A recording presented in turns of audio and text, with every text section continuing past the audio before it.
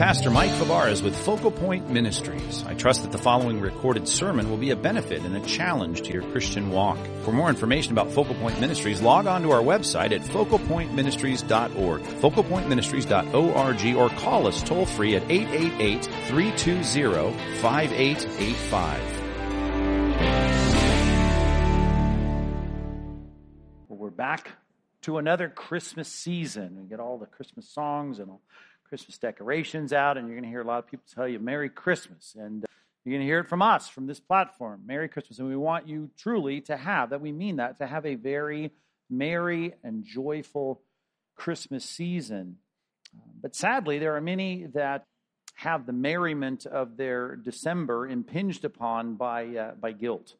A lot of guilt this time of year. There's guilt every December for some, simply for spending too much. Certainly some guilt for saying too much, and a lot of guilt for all of us for eating too much. There's a lot that we can feel guilty about, and unfortunately, in one sermon, I don't know that I can absolve you of all of that guilt. I can't do that. But there is a kind of guilt that I find increasing among serious Christians, a kind of guilt that people are seeking to impose upon you. A lot of armchair historians and a lot of self-appointed Bible teachers, they want you to feel guilty about the very fact that you are celebrating Christmas.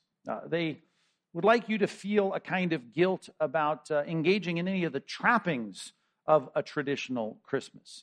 And if they haven't gotten to you yet, they will, and they're trying, because they're the kinds of folks that are going to come on the scene, look at all that you do that reflects a lot of our cultural Christmas traditions, and they're going to start talking about Druid priests, and they're going to talk about the cultic use of evergreen trees, and they're going to talk about the worship of Saturn and the winter solstice, and they've got all kinds of things to say to you that sound very interesting as it relates to history, and guilt-inducing as they say to you, if it isn't in the Bible, you shouldn't be doing it.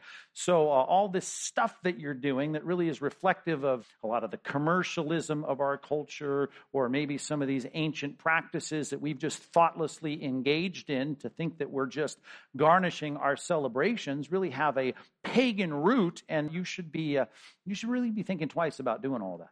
They try to create in your heart a little apprehension about it. Now, some people I know, they're going to hear stuff like that or see it online, or going to read some article somewhere, and they're going to go, well, I'm not interested in listening to that, right? If I want my eggnog and my garland and my Christmas tree, I'm going to have it. And they just go about their merry way. Well, I don't think at least regulars here at Compass are going to respond that way. Because just because you want to do something certainly isn't any kind of apologetic or defense for doing it. If it is wrong for us to be engaging in any of the cultural trappings of Christmas celebrations, I mean, if it really does not please the Lord, if there's some kind of pagan connection that God sees and says, oh, I disapprove of that, then I think most serious Christians here would say, well, then I need to stop it. I mean, I don't want to do anything that's displeasing to the Lord. We want to live lives, 1 Thessalonians 4 says, pleasing to the Lord. And if it's not pleasing to the Lord, I need to know. So I think it would be good for all of us at the outset of another December, with a lot of lit trees over my shoulder, with lights we put up in the parking lot, with a lot of things that are happening around this campus and in sub-congregations and Christmas parties that certainly look a lot like what you see as you walk through the malls of the modern era. I just want to make sure that if someone comes to you and says, hey, that's pagan and it's wrong and it's displeasing to God and it's not in the Bible, and if you guys are about the Bible, why in the world would you ever engage in any of that? You better have a response to it. And the a priori foundation, I mean, the starting place should not be, well, I like it, so let's try and defend it biblically. That's not the case at all. I really want to stand back and look at the fact, is there any justification for us engaging in a celebration on a calendar, and then even having a lot of things engaged in that celebration that reflect a lot of things that come from, I don't know, who knows where. And a lot of times, they're going to tell us where it comes from, and they're going to say, look at the connections here. How do we respond to that? Well, speaking of paganism, I'd like you to go to a book of the Bible that is seated in a pagan culture, a pagan context. The stars of the book have pagan names. As a matter of fact, this is such an interesting book. The name of God is never even mentioned in it. There are no prayers. There's no prophets. There's no miracles.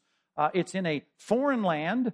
And I think it would teach us something about the way God thinks about man-made celebrations. And I want to take you to the end of the book, at least the penultimate chapter of the book, in Esther chapter 9. And you're already turning there if you're a Sunday school grad, because you know there's only one book in the Bible that doesn't mention God's name, doesn't have a prophet, doesn't have a miracle, doesn't have a prayer in it. It's the book of Esther. Esther is the heroine of the story. She's the one who marries the Persian king. This is in the 5th century BC. And you remember the biblical flow of history where God takes his people because of their idolatry and sends them into the Babylonian captivity. Well, the Babylonian Empire was overcome by the Persian Empire, the Medo-Persian Empire initially, but the Persia became the dominant world leader, and the expanse of the kingdom of the Persian Empire in the 5th century was huge. And here we had a lot of people, while there were resettlements in the land of Israel, you had a lot of people that were still scattered all over the Persian Empire, including people like Esther and her uncle named Mordecai, who become the heroes of this story because God providentially uses them to save the Israelite people. Because it's no surprise, as we've seen throughout history, even modern history, that many people put their sights on the Jewish people and they call them out as a group, an ethnic group that they want to exterminate. And sure enough, the threat of genocide was very real in the book of Esther. Now, a lot of pieces to this dramatic story, but when Mordecai refuses to bow down to a high official in the Persian kingdom, a man named Haman, the villain of the story, he gets so hacked off, he says, I'm going to make sure that not only Mordecai, but his whole ethnic group that really doesn't belong in Persia anyway, I'm going to have them wiped out. And he had the power to do it. And so he rolls some dice, it's called pur in the Persian language, to figure out what day they're going to do this, hoping that the gods will bless them in their extermination of these horrible people that are scattered throughout the Persian Empire. And they pick a day. It's the end of the Jewish calendar, a book of Adar, and they find a day there. And the Persian calendar was different, but it was the same day on the circuit of the earth around the sun. And they said, this is the day we're going to go to war against the people of the Jews. Well, Esther, if you know enough about the story from Sunday school, you remember she becomes the king through a beauty contest. Interesting story. She's in a position now of power. Mordecai is able to utilize that relationship to turn the heart of the king and ends up flipping all of this threat from Haman to having him actually killed in the very gallows that he had built for Mordecai.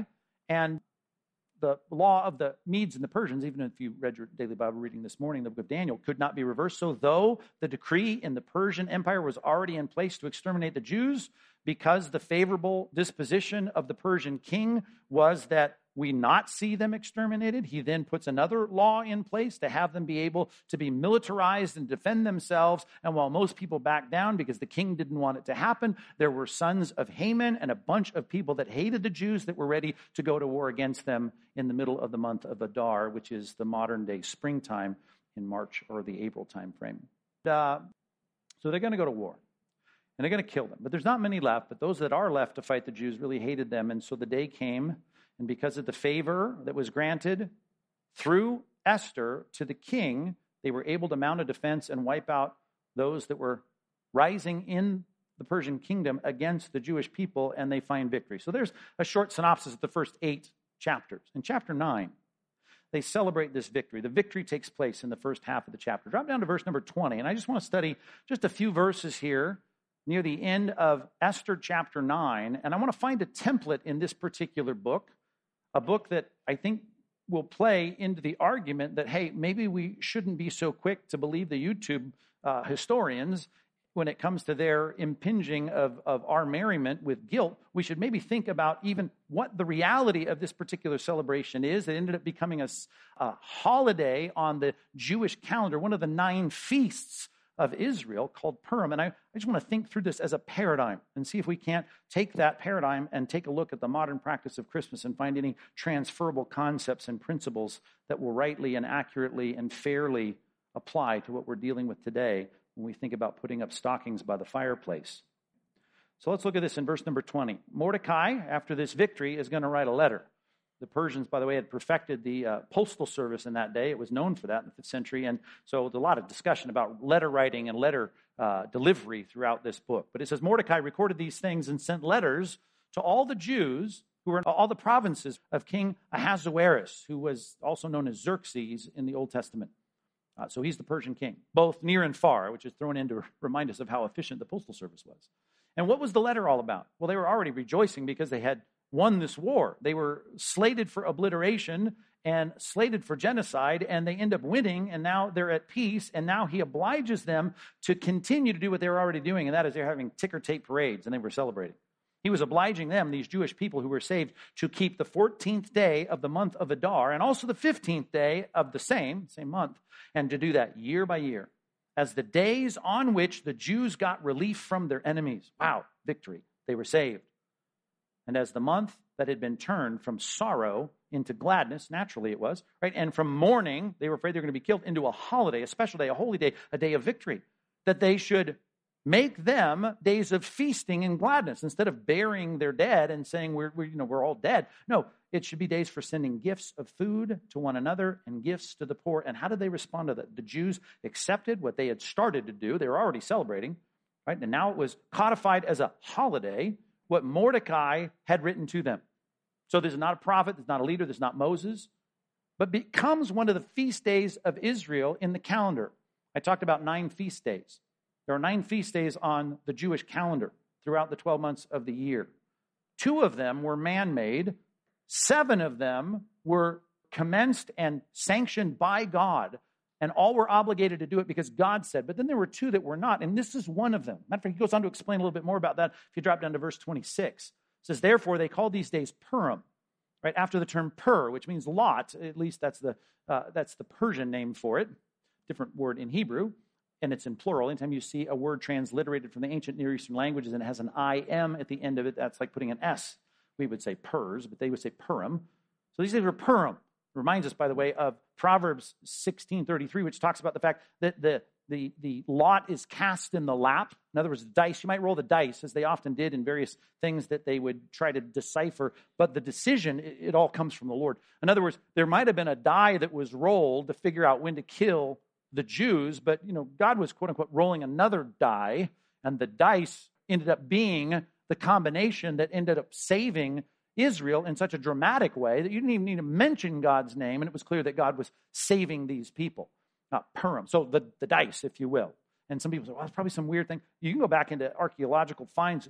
Dice, even back then, looked like dice. And it may be that the Purim of the ancient Near East here in Susa of Persia may look just like something you can buy at Target, for your board game. Anyway, that doesn't really matter, but it's interesting to me. They call it Purim. Therefore, because, middle of verse 26, because of all that was written in this letter, right, that Mordecai had written, and of what they had faced in this matter, and of what had happened to them, the Jews firmly obligated themselves and their offspring, and all who joined them, that without fail, every single year, they would keep these 2 days according to what was written at the time appointed every year, that these days should be remembered and kept throughout every generation, in every clan and province and city, and that these days of Purim, but should never fall into disuse among the Jews, nor should the commemoration of these days cease among their descendants. And I would say, on what authority? And I'm going to say, it isn't Moses, and it's not the law of God. There's not even a mention of God in the book by name. This is a human decision by a human leader for a human celebration of a victory that, of course, was crediting God. But this was something that was so incorporated into the calendar of Israel, in part because God chose this book, didn't even mention God's name, as a reminder of how the sanctioning, the human sanctioning of a celebration was something appropriate for them to practice. And so they did. So much so that you can go down to Temple Bethel in March, near the end of March, and you can see them celebrating with costumes for their kids and candies and the reading of the book of Esther. They still celebrate Purim, as they do throughout the world in the Jewish communities. And all of that, not instituted by the Torah, right? This wasn't Yom Kippur. This was not the Passover. This was not the Feast of Booths. This was something that they decided to do because God had given them victory. I say there were 7 feasts that were established by God in the Old Testament. One that was established by human beings here, Mordecai, in a book that didn't even mention God's name, that became an established, recognized holiday that they bound themselves to keep with God's favor, I would argue, because the book itself is in God's divine library. The other, which I haven't mentioned yet, was the one that we see created by people to remember the retaking of the temple in 164 BC, in the intertestamental period, when Judas Maccabeus is able to fight off the armies of Antiochus Epiphanes and to win back the temple during a great war. And they said, we're going to always celebrate this victory from our enemies. And they celebrated it. It was called the Feast of Dedication. You know of it as the Hanukkah celebration that happens in Kislev, which is our equivalent of roughly December. And of course, they still celebrate that now today. Israel does. And the Israeli calendar, the Jewish calendar, they're celebrating Hanukkah and they're celebrating Purim, along with the other 7 biblically and divinely sanctioned holidays. They also recognize these 2 man-made holidays. Well, Jesus would never do that. Well, he did, and that's my point. We see the Feast of Dedication, Jesus celebrating it with the masses on the Temple Mount. He was so much in the center of it, it says in the book of John, that at the Feast of Dedication, he was walking around in Solomon's colonnade, right in the middle of all the festivities. And he starts talking about himself, because he was the fulfillment, not only of the 7 mandated, divinely sanctioned festivals, but also these 2 humanly sanctioned festivals. And God gives it honor and sanction, saying, hey, when they decided in the Maccabean revolt to say, we're going to celebrate this, Jesus is all about it. He's all in favor of it. Well, it wasn't a God-made thing. I understand that. Just like I'm going to say a man-made celebration of Purim for God giving victory to the Jews is also sanctioned by God, just by the very fact that the book is in the Bible. And it become among God's godly people, devout people, a celebration. Now you can read for me Hebrews chapter 10 or Colossians chapter 2, or several passages that remind us, hey, all of that is all fulfilled in Christ. And I get that. I get that. And Jesus was making that point in the Gospel of John. He's the fulfillment of all of that. And you say, well, we have no Jewish holidays that we are obliged to follow. I get that. We don't. We don't have to. But because we see that humanly sanctioned celebrations of God's intervention and victory in the historical work of God throughout history, because God shows us that not only divinely sanctioned ones are the ones that you must, but humanly sanctioned celebrations are ones that you can, and I even think should, then I know this, the church isn't devoid of the opportunity to do the same thing they were doing then. I should be able to, with the paradigm of Scripture, the pattern of Scripture of establishing a human celebration of God's intervention, I should be able to say, hey, we can sanction humanly celebrations to remember God's work. And guess what? The church has been doing that from the beginning. I think the church is doing a good thing, the right thing. Now you got so much to celebrate in terms of New Testament truths. We can make every day a holiday, but by so doing, it ceases to be by definition a holiday, right? A holiday is a holy day, a special day, a set-apart day. So we can only have so many, and we do have some. In the church, we have them, and we can't open the Bible and say, here's Easter, and here's Christmas. We can say, oh, here's the resurrection, here's the birth of Christ. But for us to say, we're going to celebrate those with festivities, humanly devised festivities. We are going to take those examples of Old Testament humanly devised activities in celebration of God's work and say, hey, nothing wrong with that. Jesus did it. He celebrated humanly sanctioned celebrations of thanksgiving to God, and we see it in the Old Testament as well. Both Old and New Testament, all I'm telling you, are giving us a pattern, a sanctioned paradigm for us to sanction celebrations. And if you want to talk about a celebration that makes Mordecai and Esther's victory over Haman look like a small, small thing, let's talk a little bit about the coming of Christ to gain victory over your sin and death. I think that's a lot bigger thing, and I think it warrants a humanly sanctioned celebration. So number one, if you're taking notes, just on the concept here in Esther chapter 9, the whole passage that I'm looking at today, verses 20 through 23, let us, number one, sanction incarnation celebrations. I'm fine with that. I'm good with that. And I don't think there's any way to argue that just because it's not in the Bible, we shouldn't do it. We should be able to celebrate God's victories, and we have been doing it in the Christian church for centuries, from the beginning. Have those celebrations changed? Sure they have. The cultural expression, yes, of course. Turn with me real quick, just a couple of passages throughout this morning's study of Esther 9. Can you turn with me to Hebrews chapter 2? Because if we're going to talk about the story of Esther, you might be tempted to go back and read the story, and you should. You should check it out. There's a lot of great twists and drama, and it's an amazing story. But all of it will pale by comparison to what we have decided to sanction as a celebration on our calendar and to say, this is what we're going to do. We're going to do this every year. We're going to oblige ourselves to do this and make it a special celebration. Well, Hebrews chapter 2 gives us the reason why.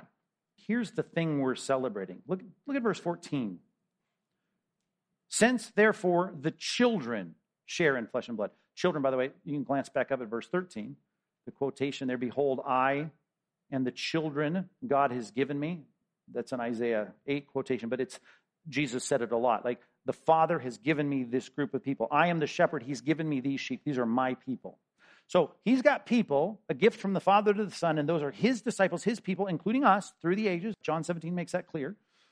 He has got these children now. He's got to somehow expiate their sin. He has got to get rid of the blot of their transgression. He has to somehow cancel out their sin. Well, since the children, right, are flesh and blood, right? He himself, likewise, you want a definition of the incarnation? Here it is, takes on flesh. He partook of the same things. What things? Flesh and blood.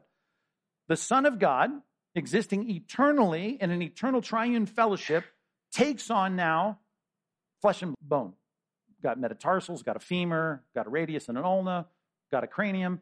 Takes on all the bones, all the blood, all the sinews, all the nerve endings, all the vascular system, lungs. He takes on all the things that are like us to do something, right? To represent us before God in righteousness and to absorb penalty of sin in human sin. He's going to do all. Likewise, he partook of the same things that through death, his ultimate expiation of sin, his propitiation on the cross, might destroy the one who has the power of death, that is the devil, and deliver all those who through fear of death were subject to lifelong slavery. Listen, here's the thing. When you die, your heart, because you reflect the eternity of God in your heart, you're going to stand here at the threshold of death and you're going to go gulp and you're going to start quoting one way or another Hamlet, if you don't know God, and say to be or to not be, I don't know, right? Whether I'm going to suffer the arrows of the slings and arrows of this mortal life or cast off the, I'm quoting it poorly here, sorry, lit majors. But as Shakespeare writes of that fear of what lies beyond, I don't know, right? To sleep, perchance, to dream. I mean, what's going to happen? I don't know. I'm afraid. That fear of death completely eradicated by the fact that you can make peace with your Creator through trust in Jesus Christ. How did that happen? Christ, the eternal Son of God, had to take on flesh and bone, live the righteous life I couldn't live, die the death I should have died, have God's wrath absorbed in that death, so that I now can face death and say with Paul, for me to live is Christ, to die is gain. To say the fear of death is gone. Even the grieving of Christian death is now tempered with hope. And I know that this has all been victoriously overcome. To use the word victory, it's used over and over in 1 Corinthians 15. This victory that is granted to us in Christ. Thanks be to God who gives us the victory over what? Over death. Oh, death, where's your victory? It's gone. We no longer fear that because Christ has come and taken on human form, lived in our place and died in our place. Mordecai and Haman, that's nothing compared to Satan, who would love as a thief, as a murderer from the beginning, Jesus says, who comes to kill, steal, and destroy. He would love to have you have the same experience in eternality as he's going to have, and have you destroyed and to be punished for your sin, just like he's going to be destroyed and punished for his sins. He would love to have that experience for you, and he wants you like a roaring lion. He'd love to devour you. He'd love to see more and more people in a place of God's righteous judgment, but you have had that reversed because our victor has come and put on human flesh. When God sent his Son to do that, and the beginning of this whole redemptive process, Christ taking on the same flesh and blood, I think that incarnation of having the righteous payment of our sin, taking on human, I think that's probably worth celebrating.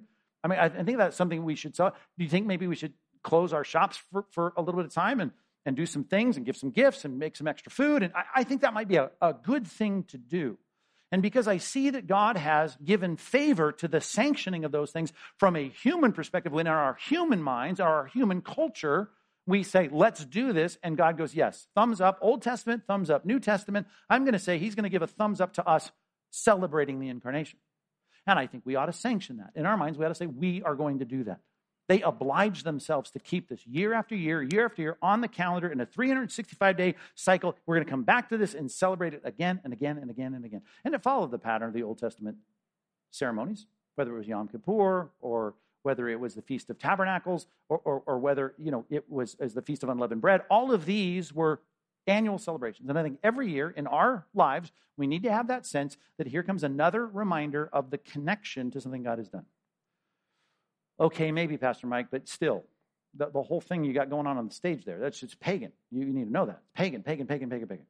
Again, if you want to connect anything in this life to paganism and say because there is a connection, in definition or history or use to paganism, you therefore must avoid it and not be a part of it, then I would take you back in your minds to the book of 1 Corinthians and remind you of this, that we in this world are always going to make use. Matter of fact, let me turn you to one passage, right? 1 Corinthians. Let me take you to 1 Corinthians and just deal with this concept here of how we cannot live with this sense of detachment from not utilizing anything in the world with a pagan background. 1 Corinthians chapter 10. Paul had already talked about you can't leave the world. I mean, you can, but you shouldn't. You should stay in the world as long as God wants you in the world. And if you're going to be in the world, you're not going to be able to avoid interaction with pagan-rooted things. Well, they had a lot of paganism going on in Corinth, and including a lot of things that were happening to take their food in sacrifice to idols, and because idols don't eat them, right? You had all of this dedicatory and mystical, prayerful giving over of things that were sacrificed to the idols of the day. Cities like Athens full of idols, and in Corinth, all kinds of idolatry. And so if you were going to go to the meat store, right, the butcher, you were going to have things there that had already been ceremonially sacrificed to idols. And so there's pagan connections is what I'm saying. Drop down to this passage to verse 23. It's like talk about all things are lawful, not all things are helpful. All things are lawful, but not all things build up. That's the concept. And we've got to decide, well, what is lawful, what isn't? Well, if you think about it, when it comes to my concern for others, verse 24, let us seek not his own good, but the good of his neighbor. I still want to deal with the fact, though, but is it inherently wrong? So he deals with that in verse 25. Eat whatever is sold in the meat market without raising questions on the grounds of conscience. Now, we could spend the rest of our Sunday looking up online all the things that might raise questions of conscience regarding everything that relates to Christmas, traditional American Western celebrations. And you could say, I could spend all day doing that. And you're right, you could do that. But here's Paul's response to people that are going, I don't think we ought to do this because of a pagan connection. He now quotes Psalm 24:1. What's the next verse? He quotes the Old Testament. The earth is the Lord's and the fullness thereof. Guess what? The butchered meat that was there, filleted by a priest or a priestess, or who knows, maybe a temple prostitute, to give that to an idol and then did it in the ceremony, now has it left over and sells it for a decent price at the meat market in Corinth. All of that, here, guess what? All of it belongs to God anyway. And there's nothing mystical or magical that somehow makes it inherently in and of itself wrong. Matter of fact, you got to remember, the earth is the Lord's and the fullness thereof. And you can say, well, I read something about, the pagan connections of this, that, or the other as it relates to Christmas celebrations. And I'm saying if you want to get into the place of finding pagan connections, you can find them. And if you do, you're going to be stuck. Do you like cake? Do you like cake? Do you like cake? I like cake. Chocolate cake? Definitely the best. Think about that. Do you understand cakes? Big part of idolatry was cakes, the making of cakes. And Greco-Roman worlds of giving cakes and offering cakes to their gods and goddesses. Not only that, to decorate them and to even have candles upon them. Right? The case for the pagan origins of cakes, and especially birthday cake, you can find that all over the place. If you look for it, you can find it. You can find the pagan roots of just about everything, but I'll bet you probably, when your 7-year-old was having a birthday party, I bet you burned a few wax-wicked things on the top of a decorated sugar pod with icing on it, right? And I bet you didn't feel like a pagan until someone like me gets on the stage and goes, that's a pagan thing you're doing there. And I think you should respond with Psalm 24. The earth is the Lord's and the fullness thereof, including rich, deep chocolate cake with burning flames on the top of it. And if I want to utilize that to celebrate the life and the gift of life in my child, listen, here's the deal. Back off. And you need to stop with all of that. Well, I read Jeremiah 10 talks about decorating a tree and pulling a tree out of the forest and setting it up. Keep reading. That's about an idol. That's about building an idol and decorating it with silver and gold after you fashion it into a picture and you or into some kind of image, and you bow down and you worship. You trust in it because you think it's going to do evil if you don't appease it, or bad in your life if you do. No, one single moment of worship or fear that I have over the divine power of the tree that I was forced to put up on the week of Thanksgiving. Not a single. I'm getting at the fact that there's no engagement at all with whatever you might see as some connection. That's a complete misuse, by the way, of Jeremiah chapter 10. But you want to talk about druids or summer solstices and all that, which, by the way, we wasn't even born in the wintertime in December 25th. Do you know the first reference to the date of Christ's birth by Hippolytus in the 2nd century, born in the 2nd century, 165, died 235. Hippolytus said when they were, and it's the earliest extant copy of anything we have dating the birth of Christ, December 25th. By the time Chrysostom came around in the East, he, doing research and obviously a masterful leader of the church in terms of his resources to study, date, December 25th. I'm just saying, have there been disputes about the time of the birth? Yeah, there have been. But it would be really funny for all the armchair historians and self-appointed Bible teachers to find out when it's all said and done and the dust settles, right, that he actually was born on December 25th. But even if we're wrong, for me to set aside a day, and I even like the fact that Adar, the day in the celebration of Purim, it would shift it a little bit, and it's an interesting discussion to find out why it went from one day to two, and there are answers to that. But this 2-day celebration, I'm just saying, I can find pagan connections. It might be on the day of the solstice. It might be on the day of the worship of Saturn. It might be on the day of who knows what, of Ted's drunken stupor. But it doesn't matter to me.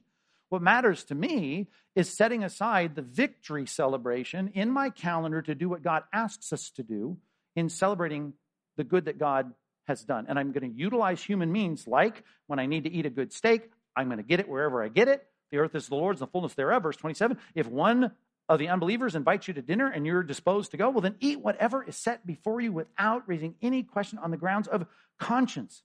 What are you talking about? If someone says to you, it's been offered in sacrifice, then don't eat it if he's freaking out for the sake of the one who's informed you and for the sake of conscience. Well, not your conscience, verse 29, but for his. Why should my liberty be determined by someone else's conscience? Well, that is the job of a lot of people today when it comes to Christmas celebration. Verse 30.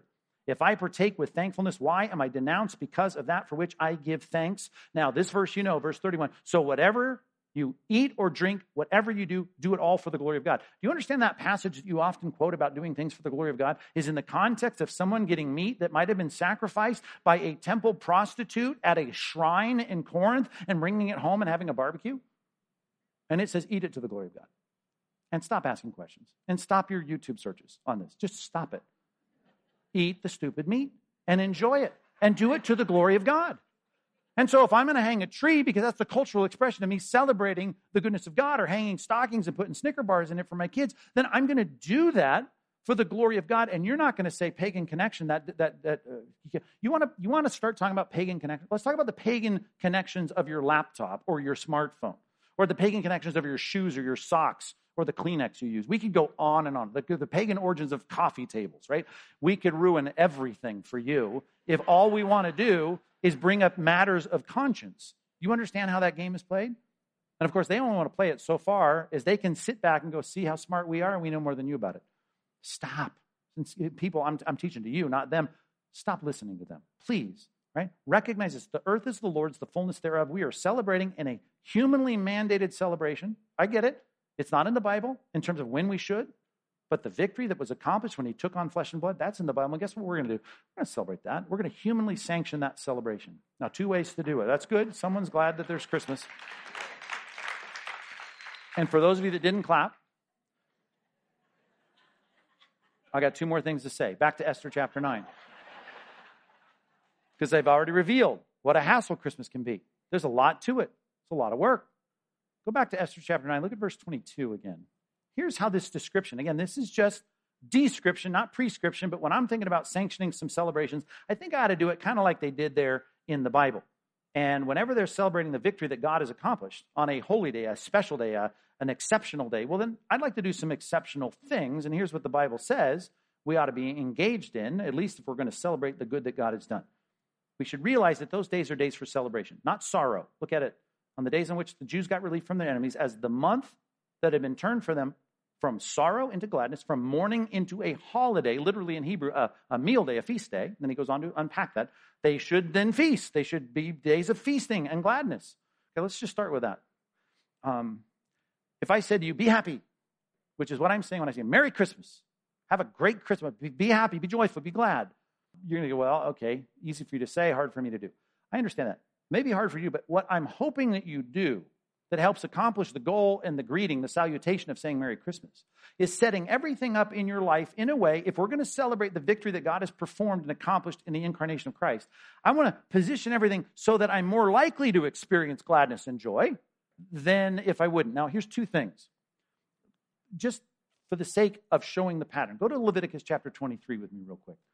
When God expands upon his sanctioned feasts in the Old Testament for Israel, he says one thing over and over again, and you'll see this in all the celebrations. If they're given any explanation in Scripture, there's always this added element to it. If it's a holy day, a holiday, matter of fact, by definition, even in our calendar, when you see holiday on the calendar, you're hoping you're a banker because you get all the holidays off. Federal worker, how about that? You get holidays plus. I don't want to get into that. So what's the idea? The idea is holiday means I'm not going to do my normal work. That's always a part of this, by the way. Look at verse 39, Exodus 23. This is about the Feast of Booths. The booths are these little tents. Leviticus 23, verse 39. The Feast of Booths. It's a camping celebration. A camping celebration, a lavish camp. I mean, this is a glamping celebration. Trust me. You are going to pull out all the stops. But one thing you can't do is ordinary work. You're not supposed to do any regular work. It's called a solemn 15th day, verse 39, of the 7th month, when you've gathered in the produce of the land, you shall celebrate the feast of the Lord for 7 days. On the first day shall be a day of solemn rest. On the 8th day, a solemn rest. So you've got these Sabbaths there that are put between this week of feasting. But that you'll see is a pattern throughout the explanations of God's feast days when you're celebrating something good that God has done. Like this celebration, the Feast of Booths, or the Feast of Tabernacles, was God brought us through the wilderness, our forefathers. And we're never going to forget that, but we're going to keep celebrating this as the Feast of Booths. And one thing we're going to do is we're not going to do any ordinary work. That's a phrase you'll find, by the way, in the Bible regarding his feast. No ordinary work. Solemn days of rest. I'm going to stop doing the things that would be promised in Scripture to bring me problems.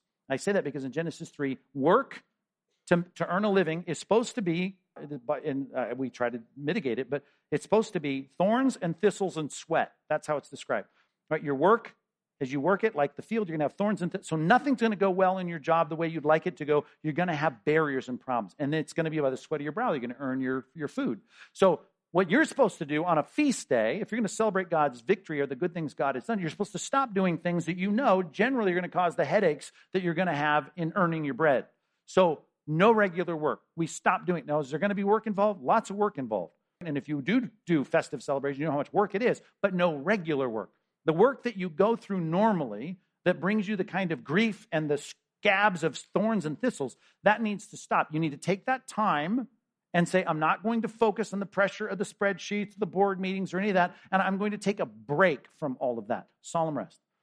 No ordinary work. And then I'm going to do things that position my heart that I think are going to be helpful, stopping short of anything sinful. I'm going to do whatever I can to make that a joyful celebration. Like what? Well, this helps. Decorations, verse 40. You shall take on the first day fruit of splendid trees, branches of the palm trees, boughs of leafy trees, willows of the brook, and you shall rejoice before your God for 7 days. You shall celebrate it as a feast to the Lord for 7 days. It's going to be a statute throughout your generations. You shall celebrate it in the 7th month, and you're going to dwell in these tents, right? Dwell in booths for 7 days. All the native Israelites shall dwell in booths. Your generations may know that I made the people of Israel dwell in booths, and I brought them out of the land of Egypt. I am Lord your God. And so Moses said, that's what we're going to do. And they celebrate with feasting, just like they did in Purim. Everyone knew, you want to make me happy, let's have a big meal and sit on the couch stuffed when we're done. That is a good feeling. It's a good thing. And you need to get off your diet. You need to stop with all your lame excuses about not engaging in things that God says, this is part of what makes life good, right? Being a person that receives the good that God provides in food and receiving it with thanksgiving and doing that thing that makes the heart glad and doing that in a way that is all in memory of and in honor of what Christ has done for us. In this case, that he put on flesh and blood, the Son of God, to be our Savior. And we do things like we feast and we stop working. Number 2, I'm saying this. We got to aim at uncommon joy. I hope you're joyful and work to be joyful all the time. I hope you come home after work, put your feet up, and you get a little rest, and that's great. Okay, but you ought to have a special time to celebrate. And when you celebrate some victory that God has accomplished, you ought to aim for some uncommon joy, which means you're going to do things in the surrounding environment of your life, whatever it might be, that's going to help you, short of sinning, short of crossing lines of transgression, into festivity, into food, into decorations, into things that make things more joyful than they normally would be. And you should have that as a seasonal thing. It should come and go on your calendar as a part of a dedication and an obligation in your mind to say, we're going to work to celebrate with gladness. That's the goal. That's the point. When people were sad for many reasons. They had to be sad in Nehemiah chapter 8. Nehemiah kept getting up there and saying, we're going to celebrate. Don't mourn, don't weep. Eat the fat, drink the sweet wine, send portions to everyone who has nothing. Do not be grieved. Go and eat and drink and send portions to each other and rejoice. When Hezekiah was watching the northern tribes be taken by the Assyrians in 2 Chronicles, and they had not been practicing the celebration of the Passover. It had fallen into disuse. Like they said, Purim was never supposed to. Of course, Passover was never supposed to. Celebrating God's redemption of children of Israel out of Egypt. 12 generations from Solomon. Here is Hezekiah going, we need to reinstitute the celebration of God's Passover. And so he does. And he calls everyone together, including, the remnant from the northern tribes. And he says, it's time for us to celebrate. I just got to read just a tiny bit of that. The punchline there in 2 Chronicles 30. It says, there was so much great joy in Jerusalem. Such great joy in Jerusalem. For since the time of Solomon, son of David, king of Israel, there had been nothing like it in Jerusalem. And the priests and the Levites, here's the picture of great joy and feasting. They blessed the people, right? Saying the good things. They had a lot of thoughts to complain about. The Assyrians were on the throne. They were threatening the southern tribes as well as the northern tribes. But they blessed the people, and their voice was heard, and their prayer, the rejoicing, right, all that they were saying, came to his holy habitation in heaven. I just had an interesting way to put it. The rejoicing in Jerusalem was so great. Of course, God can hear every whisper, every thought of your mind. But it's like heaven was paying attention to your joy over what you should have been rejoicing in every single year, which does a lot to calibrate our thinking, to safeguard our minds, but you should be doing it to remember what God has done. Hezekiah does it, and he pulls out all the stops, and I would recommend the same, to set yourself up for whatever it takes, to extract the thorns and thistles, but just for a few days, to feast and to celebrate, to do all that you can to engage in uncommon joy. I hope you're a joyful person all the time, but you had better do all you can to be extra joyful in a time that we're celebrating the victory, in this case, of the incarnation of the victor over death. Secondly, one last phrase there in the bottom of verse 22 comes in two categories, but one verb governs it there in Esther chapter 9, verse 22. They should be days for sending gifts of food to one another and, right, for sending gifts to the poor. Right? I'm supposed to be someone who is engaged, let's put it this way, number 3, in exceptional generosity. God has always told the people of God to be generous. You see a person in need, you ought to meet the need, right? The thief, the Jew that fell to the robbers on the road to Jericho, right? You should always learn from that. Do to your neighbor, do good to your neighbor, be generous. All that's good all year round. But there ought to be times when we set apart special days, special times to celebrate the greatness of God. And one of the things that we do is we make sure everyone feels a sense of that by you engaging in this great generosity of giving gifts. Two categories here. Let's start with the obvious one, the last one, giving to the poor. When in Israeli villages in Persia, they were thinking, yes, we weren't exterminated, but I don't have a lot of money to celebrate. And here comes the letter from Mordecai. You're supposed to go out there and celebrate that we didn't get killed.